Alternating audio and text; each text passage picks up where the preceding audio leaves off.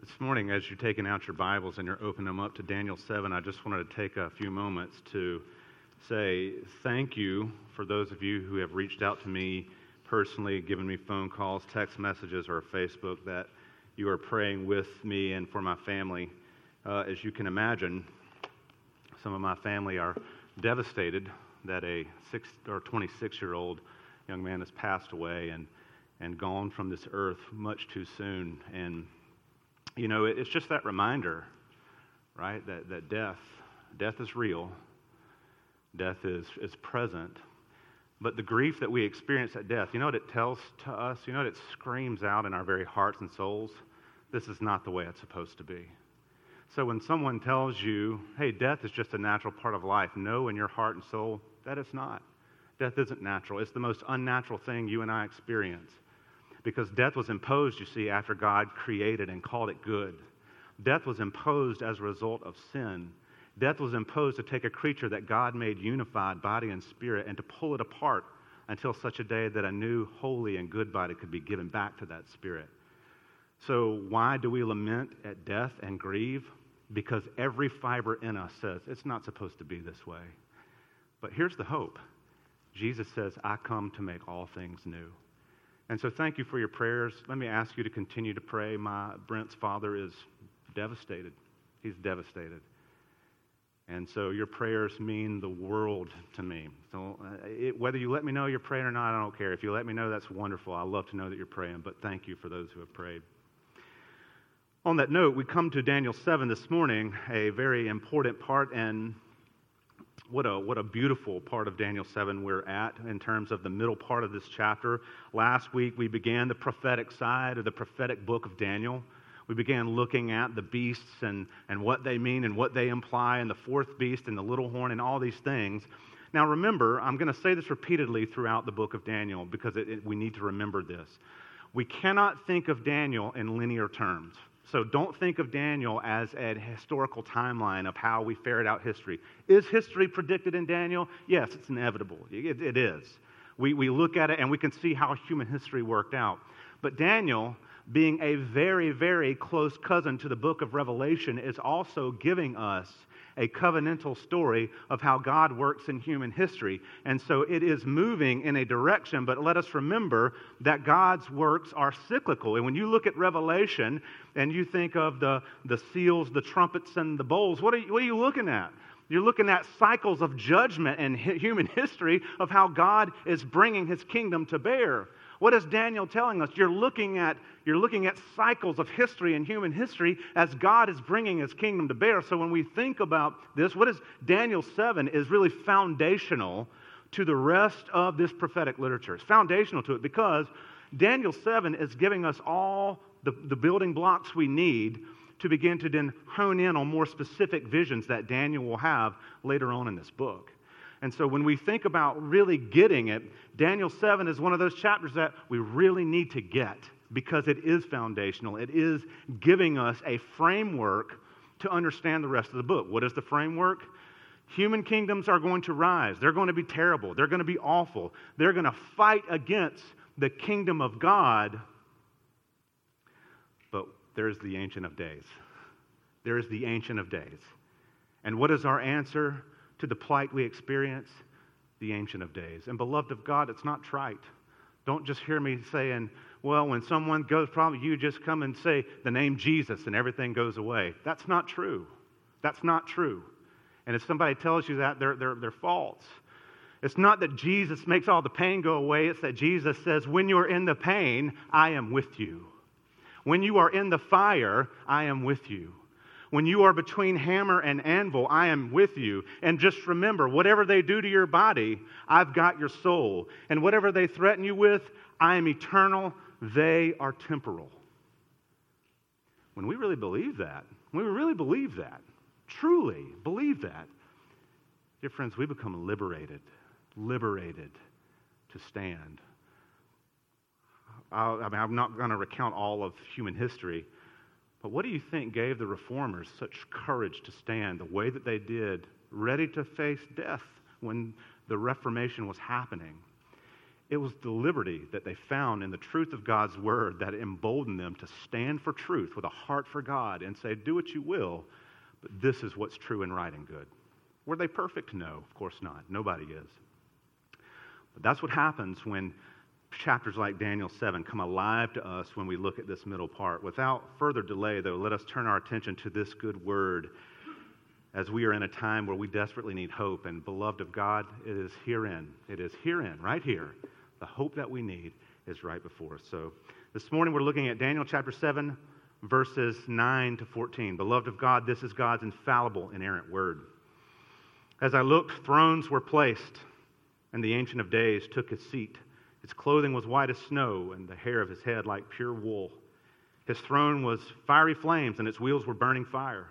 A stream of fire issued and came out from before him. 1,000,000 served him, and 10,000 times 10,000 stood before him. The court sat in judgment, and the books were opened.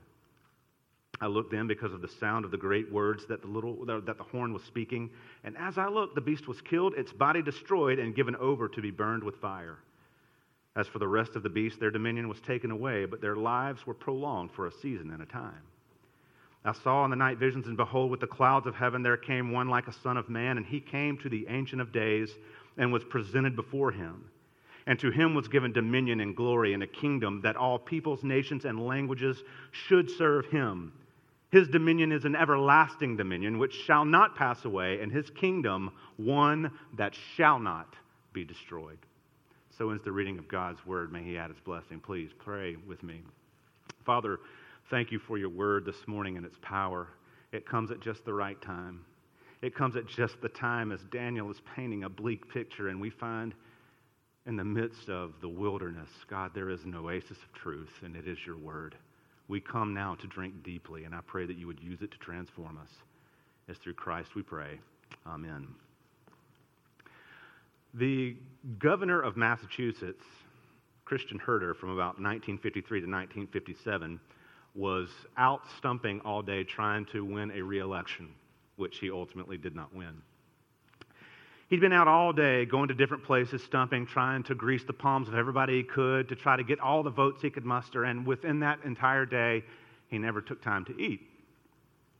So, as he was driving along out in the country somewhere, he came across a church having a picnic and thought, I'll stop there and eat with these good folks and have some food and nourish myself. So he did. He stops, he picks up a plate, jumps in line, and he goes to the serving lady who was serving the fried chicken, and she puts a piece on his plate.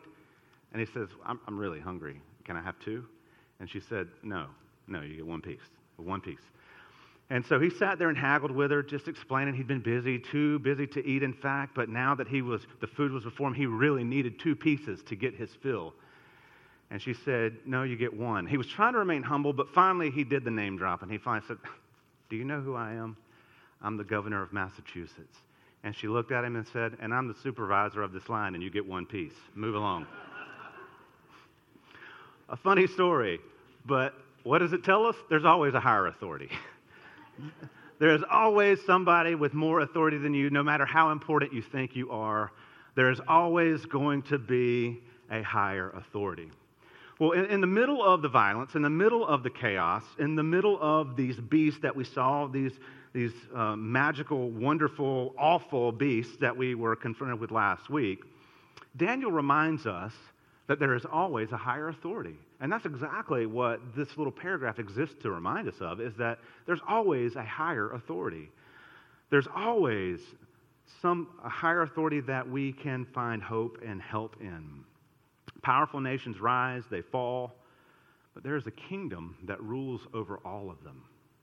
Over all of them. Beloved, just let history be your tutor for just a moment.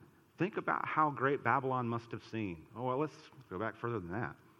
Think about how great Assyria must have seemed, and then how great Babylon must have seemed, and then how great Persia must have seemed, and then how great Greece must have seemed, and then Rome, and then the expansion of Rome in the east and west, and the Byzantine Empire, the Ottoman Empire.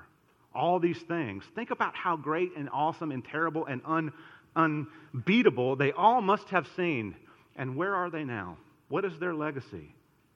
Every single one of them defeated. And yet, the kingdom of God is alive and well and moving forward in all of the continents where those empires reigned. The kingdom of God is alive and well and moving forward in America despite what we see among us. Because the kingdom of God is eternal. It's higher. It rules. If we think about verses 9 to 14, they really kind of function kind of like a parenthetical statement. And what I mean by that is Daniel stops in the middle of what he's telling us to say, oh, by the way, let me give you this little piece of information that's vital to the rest of this. This is an important part, so I want you to stop and read this so you understand that there's a little bit of context here. Daniel's saying to us, things look terrible, I know. But remember the truth of who reigns and who's in authority. Things look terrible, but remember who reigns and who's in authority. Beloved, people in hard times, what do they need? Well, obviously we want to say, well, they need rescue. I mean, the Afghani people need rescue. They really do. They need to be rescued. But you know what else we need on a deeper, more spiritual level? We need hope. We will quickly despair and give up if we are hopeless. I've told you this before, but it bears repeating. Do you know in survival situations, the number one reason that people die is not exposure, it is not starvation, it's not even of thirst. It's despair. When those people or that person gives up hope, they die. So people in hard times, we need hope. And that's exactly what Daniel is giving us here. He's rerouting us in what is hopeful in the midst of hard truths. Daniel is not trying to say, hey, just come to Yahweh and you'll have a utopia. You'll have a perfect life. Your life won't hurt anymore because none of it will matter. He's not saying that at all. He's saying there is hope in the salvation of the Lord. He's saying there's victory in the Lord. He's saying that we have life renewed in the Lord. So basically, what is Daniel interjecting here in chapter 7? He's saying, remember who sits on the throne. Remember who sits on the throne. Not on the thrones of men, but remember who sits on the, capital T, throne. Remember who has authority over all things and advances human history. And he's not encouraging some sort of transcendental detachment. This is not Star Wars. He's not saying, let everything go and be one with yourself. He's saying, embrace the one who rules everything. Embrace the real king. Embrace the true throne. Embrace the real truth. And yes, it may cost you your life. But God will not let you be destroyed ultimately. He preserves you unto eternity. You see, Daniel is calling us to embrace truth at a much deeper level, not to merely know it cognitively here, academically, but to embrace it, to really live like it's true. He's calling us to really live like it's true. He's saying our lives, all we are, is the Lord's. And when the Lord has us, beloved of God, let me tell you, what the Lord owns cannot be snatched away. What is Yahweh's could never be snatched away, stolen, or lost. It remains forever. And so what is Daniel doing? He's writing to liberate us from the fear of despair because the life of Yahweh is in his people. If you're in Yahweh, if you're in the Lord this morning, if you're in Christ this morning, then Christ's life is in you, and that cannot be taken away. And you can't gamble it away. So with those thoughts in mind this morning, there's one idea I want for us to see, and it's this, that authority and salvation are firmly rooted in God. That authority and salvation are firmly rooted in God. When it comes to authority, when we're in conversations, and perhaps you've been in conversations lately and you've had a differing opinion than someone else. The person you're talking to, y'all don't share the same opinion. Typically, and it's almost instinctively, what will we often do? We'll often appeal to some book or article we read or some sermon we've heard or some talk we've heard given as evidence for why our position is correct. Why? We're appealing to an authority. We're recognizing that I'm not the final authority in this conversation. I'm going to appeal to an authority to make my point. And it doesn't always bring us into agreement, but we understand that why do I think this way? Well, because I think it's true. Why do I think it's true? Because there is an authority behind this truth that gives me confidence that what I think is true. Right? You with me so far? Not trying to confuse you. Let me put it to you like this. Why did Satan in the Garden of Eden tell Eve, did God really say? He was doing two things. He wasn't just undermining God's authority, which he was doing. He was also undermining the truth. Well, did God really say that? Well, he's lying to you because he knows in the day that you eat it, you're going to become like him. He was very cunning. He understood if I can attack authority, I can attack truth. And if I can attack truth, I can attack authority. And he was successful, wasn't he? He did it. He sucked her in. And we could also argue that maybe the larger share of blame there is Adam's for not instructing her in the way that God had instructed him, but that's a different sermon. But what we understand is that truth and authority are inseparable. Truth and authority are inseparable. That's why Satan challenged it. That is why the world comes to attack the truth of Christianity. Why? Because if it's not true, it has no authority. And if it has no authority, then we don't have to hold it as true. You see, it works. Those are symbiotic relationships.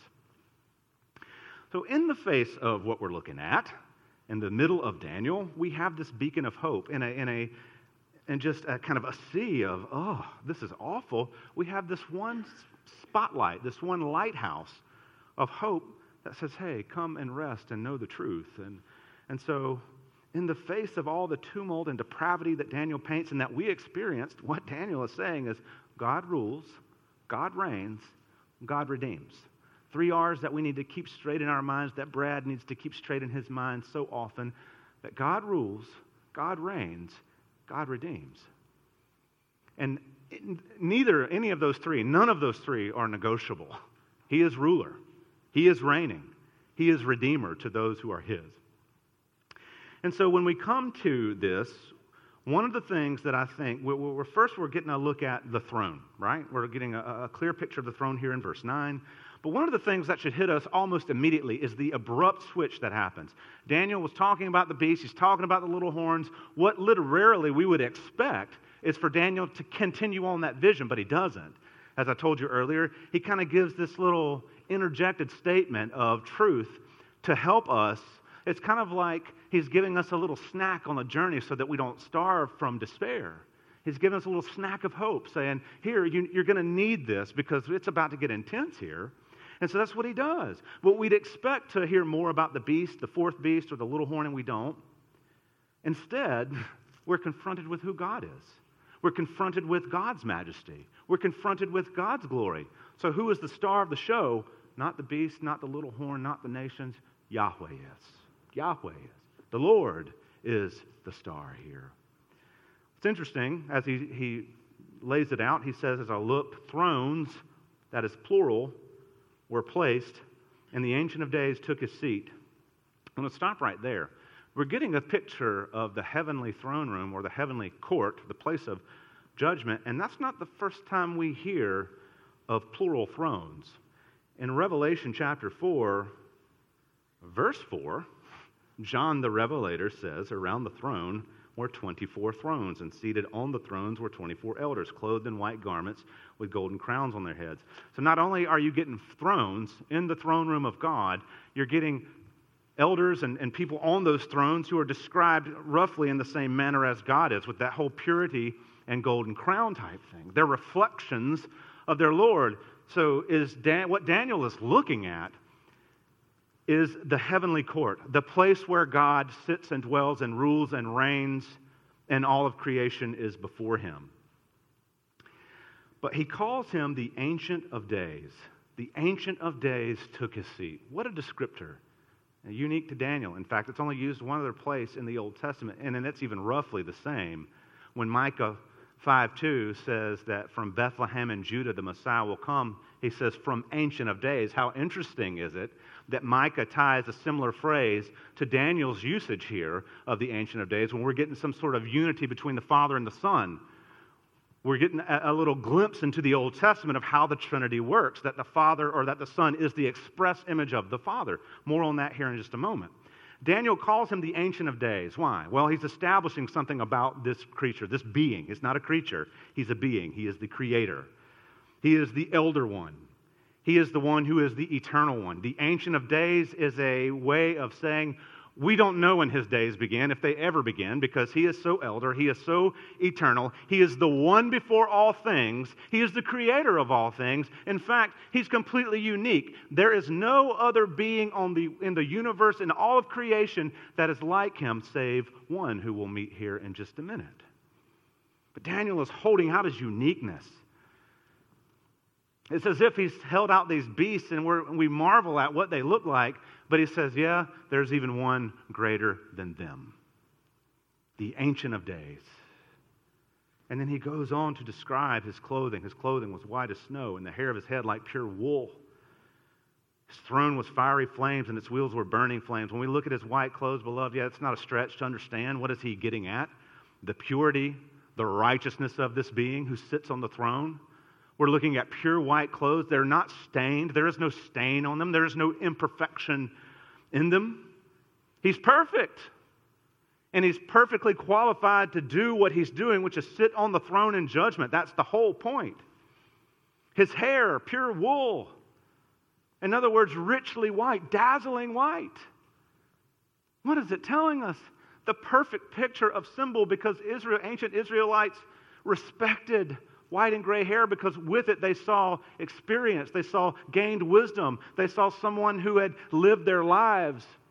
And what Daniel is talking about, not just someone who is moderately wise, but who is perfectly wise, who's discerning, who had insight.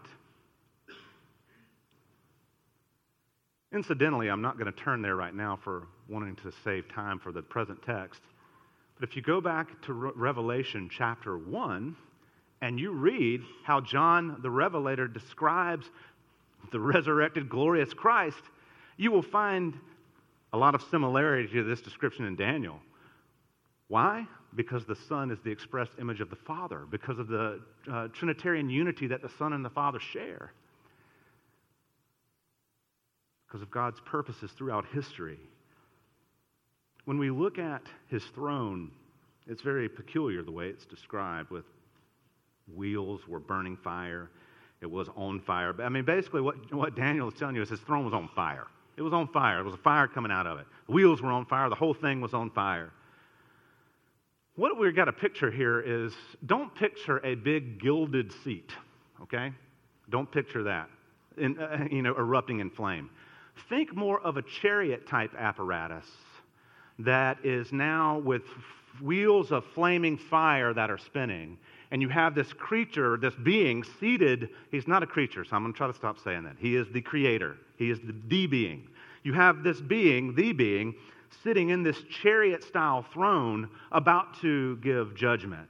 So what you have here, what Daniel is trying to paint for us, is you have the divine warrior about to give divine judgment. That's what he's doing for us. He's making sure we understand this is not Santa Claus sitting on a chair in the North Pole saying, "Ho-ho-ho."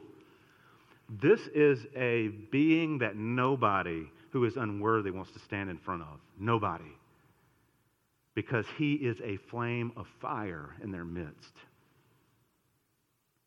Why use fire? Well, fire in the Old Testament is a symbol of God's purifying judgment. It's often used. Remember, let's just think of some examples. When the children of Israel exited Egypt, a pillar of fire went before them. God symbolizes fire. Why? Well, to lead by light and to burn up enemies who would come after them. It's all right. When we think of Elijah and he challenges the prophets of Baal on Mount Carmel, what is the final symbol that shows the authenticity and supremacy of God? It is fire. And what does that fire do? It comes and it licks up all the sacrifice and all the water and all the whole altar. Why? Because, like the writer of Hebrews says in chapter 12, our God is a consuming fire. That's what he is, and that's how he brings judgment to pass. And so when the Old Testament is trying to make judgment come alive to us, what's the best thing? Fire. Fire. Because it so utterly and completely destroys. Fire is merciless. Why do you think Nebuchadnezzar was going to have those three boys thrown to a fire? Because it would burn them to nothing. There would be no testimony left of them. They would be totally obliterated. And that's what we see in the Old Testament with regards to fire. I love how verse 10 in the ESV actually keeps it pretty wooden and literal. It doesn't try to clean up that 1,000 served him, and 10,000 times 10,000 stood before him. That's a word for word in the Aramaic, almost. What is it trying to tell you? Well, if you're going to try to say something in the ancient world, of course, now we would say it's like a bazillion or something like that. Or if we use the word trillion, I mean, when we use the word trillion, we understand it's just, that number is ridiculous. That's what Daniel is trying to say. 1,000 of thousands, 10,000 times 10,000. In other words, a number so large, so ridiculous, you can't even get your mind around it. That's how many servants this one has around his throne. Now, if you think about a kingly court and say, Babylon, I mean, really big kings might have a court of 200 people, 500 people. I mean, hey, I keep 500 people at court. That's saying something.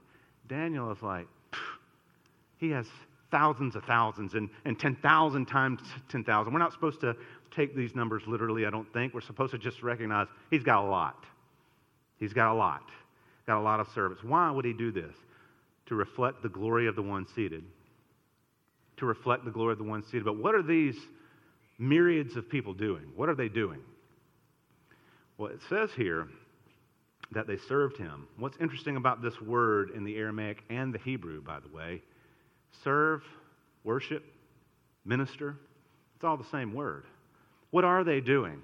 As they minister before this chariot throne, they are worshiping. They're not fawning. They're not waiting for their handout at King's table. They are actively engaged in worship as the one seated on that throne is about to deliver a righteous word to the earth. It gives me chill bumps. They worship because they recognize that the warfare that is happening in the spiritual realm is divine, and it's Yahweh's way of redeeming his people. So when we look at this, we're looking at a king who's greater than any earthly king. We're looking at a true king, a king of kings, in fact, a Lord of lords, one who is over all. What I loved here is in the Aramaic, in verse 10 rather, the very last sentence in that verse in the ESV reads, "The court sat in judgment and the books were opened."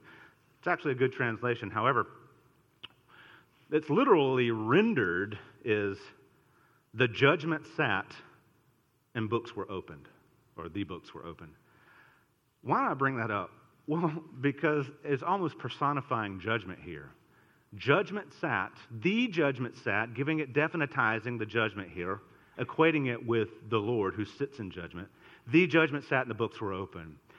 What he's doing here is he's personifying this and saying that there's one who judges, one who judges, God alone who judges. In fact, it is so uniquely his domain that we can call him the judgment. Just like we can call love is so uniquely his domain, we call him love. Truth, Jesus says, I am the way, the truth, and the life. Truth is so uniquely his domain, we call him the truth. Life, love, and judgment. The judgment sat. The books were open. Love that should make us, again, in Revelation chapter 20, verse 12, the books were opened, the dead were judged, and they were judged by what was written in the book. Well, we're seeing, Daniel is seeing something similar here. Who are these people who are judged? Who stands under the judgment? It's those who have been openly opposed to the Lord. It is no minor thing to oppose the living God. No minor thing to oppose the living God. It is not simply a matter of religious choice that's private to the individual. Beloved, if we believe the Bible is true, then we understand to oppose God is judgment. To stand against the truth of Scripture is judgment. And when we see the books open, whether it's in Revelation or here, who are those being judged? Well, in Genesis chapter 3, God told Adam, Eve, and the serpent of all the curses that would happen. And one of the curses that he leveled was, the seed of the woman will be at enmity with the seed of the serpent. And he shall bruise his head, and you shall bruise his heel. So what happens is a theology is formed there. that worked its way out all the way through the Bible. You've heard me mention it several times. The seed of the woman versus seed of the serpent. We see it crop up again and again and again and again in different places. You can trace it. David was the seed of the woman who defeats Goliath, the seed of the serpent. So there's one example. Jesus is the seed of the woman who comes and defeats Satan, who is the serpent. Why? When the books are open and the judge stand, it is those who have been in cahoots with or a part of the seed of the serpent who stand under God's judgment. So as he transitions from that, so we get the throne, we get the glory of the throne, we get the sobering reality of the throne, then we get a little glimpse at the judgment here. The next two verses. Then I looked because of the sound of the great words that the horn was speaking, and as I looked, the beast was killed and its body destroyed and given over to be burned with fire. As for the rest of the beasts, their dominion was taken away, but their lives were prolonged for a season and a time. So the little horn here kind of periodically or temporarily gets Daniel's attention again. Remember, he's talking about the great words, and Daniel just reports that he sees the end of it. This terrible beast is destroyed. That's what Daniel's getting at, that the little horn was a part of. Terrible beast destroyed, body given over to flame, and we understand that it has been completely obliterated by God. And look how scant material, look how little attention Daniel gives it. It is a statement. It is not some elaborated thing. Daniel just says, oh yeah, they were destroyed, bodies thrown to the fire, and that was it. Why? He wants us to understand deeply that the power of man, with all he can muster, is nothing compared to the power of God. Oh yes, this kingdom that I painted for you back in verse 7, that was so terrible, that wasn't like anything, that was so just completely awful, is obliterated by God. The little horn done away with. Of course, he's going to come back around to this in the last half of this book that, God willing, we'll look at soon. But for now, he's painting this picture of the power of man is no match for Yahweh. But it makes specific mention about giving them over to be burned with fire. Again, very similar to Revelation chapter 12, verse 10. Revelation chapter 20, verse 10.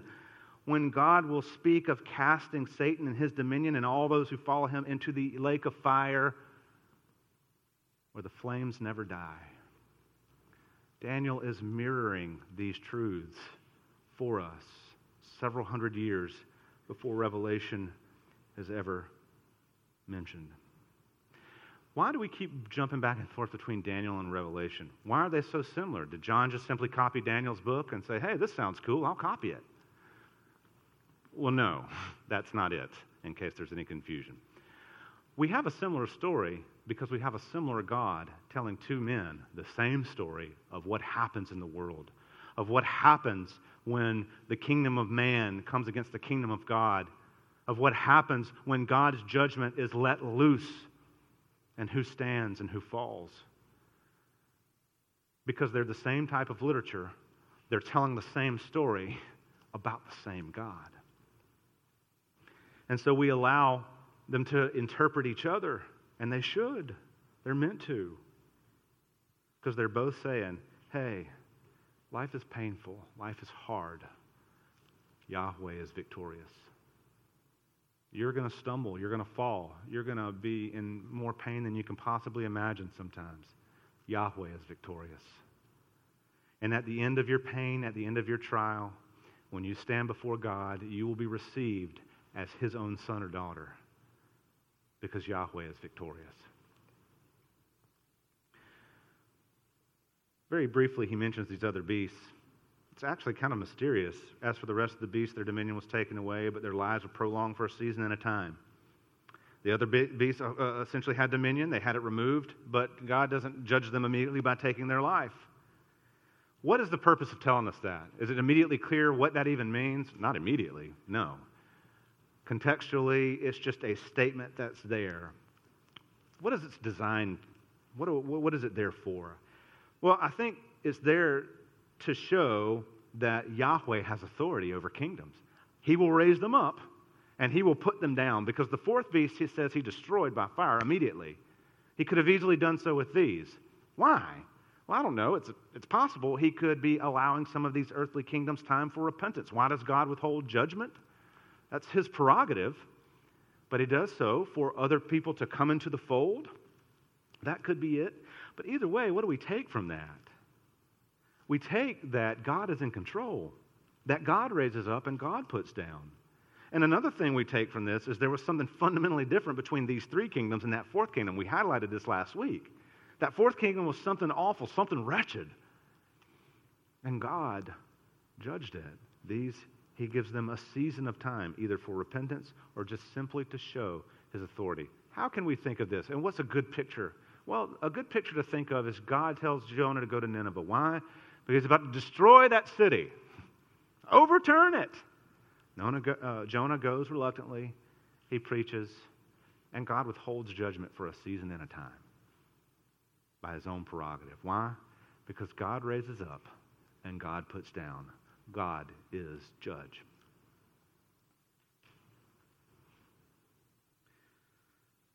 What else do we gather from those two verses? Is that all kingdoms belong to God. All kingdoms belong to the Father and to the Son, no matter who it is, what they do, what we think they get away with. They all belong to the Father and the Son. Lastly, we come to the Son who is here pictured. Verses 13 and 14. What is God's remedy for the world? What is God's remedy for the world? All the cataclysmic things, all the chaos that we see. What is God's remedy for the world? It's the Son. It's the Son. He says here, and I saw in the night visions, and behold, with the clouds of heaven there came one like a son of man, and he came to the Ancient of Days and was presented before him. The Son of Man, look at what he does. What did he say with those beasts? It was like a lion. It was like a bear. It was like a leopard. One like a son of man. He's using that comparative like again. Why? Because Daniel is saying he's like a man, but he's something more. When I saw this one come, he looked like a human. He kind of had the form of a human, but he's something totally different. He's identified differently because there's something about him that's different. How do we know that he's something about him that's different? He came with the clouds. How many people have you ever seen coming with the clouds? Besides Mary Poppins. That was a joke, sorry. I've never seen anybody come with the clouds. And so if I'm seeing somebody who looks like a human, but coming with the clouds, what I'm going to say is, well, it was kind of like a man, but he was in the clouds. He was in the place where we anticipate the Lord being, the divine judge being, the God of the earth, the Lord of the earth is there. And so he's got a human form, but he's divine. He's unique. He shares a characteristic with the Ancient of Days and his uniqueness. In fact, there's not anything else that's really like him. It's like a son of man, Daniel said. Incidentally, if you do a study of the Gospels, what is Jesus' most common way of referring to himself in the New Testament? The Son of Man. Picking up on this reference from Daniel. What else do we know about this Son of Man? Look at what Daniel tells us. He was presented before the Ancient of Days. So now I want you to keep the distinction clear in your mind. What are the thousands upon thousands and 10,000 times 10,000s doing? They're bowing in worship. They're serving. What is this Son of Man, this one unique creature, what is he doing? He's standing before the Ancient of Days. What does that tell you? Well, in some way, this being is worthy before the Lord. Beloved, let that sink in. He is worthy before the Lord. Have you ever experienced anything in life that just made you feel so unworthy? I do often. And we're confronted with one who doesn't ever experience that. He is worthy before the Lord. Just give me a second to pontificate here for just one moment. You know what's beautiful about this picture? What are we looking at? We're looking at this one who's before the Lord. What are we seeing? The one like a son of man, he comes with the clouds, who stands before the throne of the Ancient of Days. Oh man, we're looking at man as he should be. We're looking at one like a man who's in perfect relationship with the Lord, who's in unity with the Lord. who has a different relationship with the Lord than the other ministering spirits that are around there. Oh man, we're seeing man as he should have been. We're seeing the failure of Adam be rectified in Jesus here. We are seeing what Adam failed to do by giving in to the serpent in the garden that brought us low and put us unworthy. We're seeing this one who comes to stand before the throne who says, I will be worthy. I will be worthy. Oh, beloved, if that doesn't give you chills, you're a robot. I mean, not really. If you didn't get chills, it's okay, but it gives me chills. What Adam failed to be, Jesus perfectly fulfilled. Yes, this is pointing us directly to Jesus, saying all the failures are rectified in this one like a Son of Man who came with the clouds. How does Daniel end it? And to him was given dominion and glory and a kingdom that all peoples, nations, and languages should serve him. His dominion is an everlasting dominion which shall not pass away. His kingdom, one that shall not be destroyed. Dominion and glory this one has. What is he saying? The whole world is given to him. You can write down the reference. You can look it up later in Revelation chapter 7, verses 9 and 10. After the 144,000 are mentioned, just directly after that, then it says, then a great multitude that no man could number were before the throne. And you remember how John describes it? Every nation, tribe, and tongue. You see the similarities here? Peoples, nations, languages. What are both of those phrases getting at? A global impact that transcends race and gender and age and all that stuff. That transcends all that. That is getting us to see that He rules the world. He has an eternal dominion. He has an eternal kingdom, and it's indestructible. And it's global. Daniel is telling his ancient Israelites, hey guys, God's plan is a little bit bigger than you think it is. It's a bit more expansive than you think it is. And praise God it is. And praise God for Jesus. Because here we sit for those two reasons. Beloved, the sovereign rule of God is good news in hard times. Hard times, they abound with and for us. We deal with death. We deal with disease. We deal with war. We deal with psychological pains. We deal with tyranny. And the list goes on. And it will continue. We will continue to deal with those things. Those things will happen. And as I've said before, it's so easy to succumb to despair when we focus on the problem instead of what the answer and the solution is. It's easy to despair if we constantly think we're fighting a losing battle. What does Satan want you to do? He wants you to think you're fighting a losing battle. Why? Well, partly because he's been defeated at the cross. He knows his end. But he wants to undermine the church of God to bring division, to help us or make us want to help us doubt truth, to despair. And it's for this very reason that chapters like Daniel 7 exist, to say, don't despair. Remember the truth. They remind us that through the trials we face, that there is a sovereign ruler who's executing a plan to establish his kingdom. And God is keenly aware of the brokenness in our world, and that is exactly why he sent his Son. Jesus has come to rescue and redeem. In fact, let's say this, Jesus rescues and redeems his people. Jesus has come to give peace and hope. Jesus is the answer to all the pain we face, and he will faithfully guide us home. Don't ever let that become trite to you. Yeah, I know Jesus is the answer, but I still feel pain. Well, of course you do. You're in this world. But the pain is not the final answer. Hope in Christ is. Beloved, I don't know what struggles you may be dealing with today and what struggles lie ahead for all of us. But I know that Daniel 7 is true, and it will be true, and it will remain true. And we have hope. Please pray with me. Father, thank you for your word this morning, its power, its beauty, its depth, so much more we could even plumb. And yet, God, we do live in a world of hardship and pain and despair, and well, where trials abound. And Father, help us to remember that we do have a refuge, a strong tower, a place where we can come that is balm for the soul of those who are hurting and lost, broken, in pain. Thank you for your mercy. Be with us, I pray, in Christ. Amen.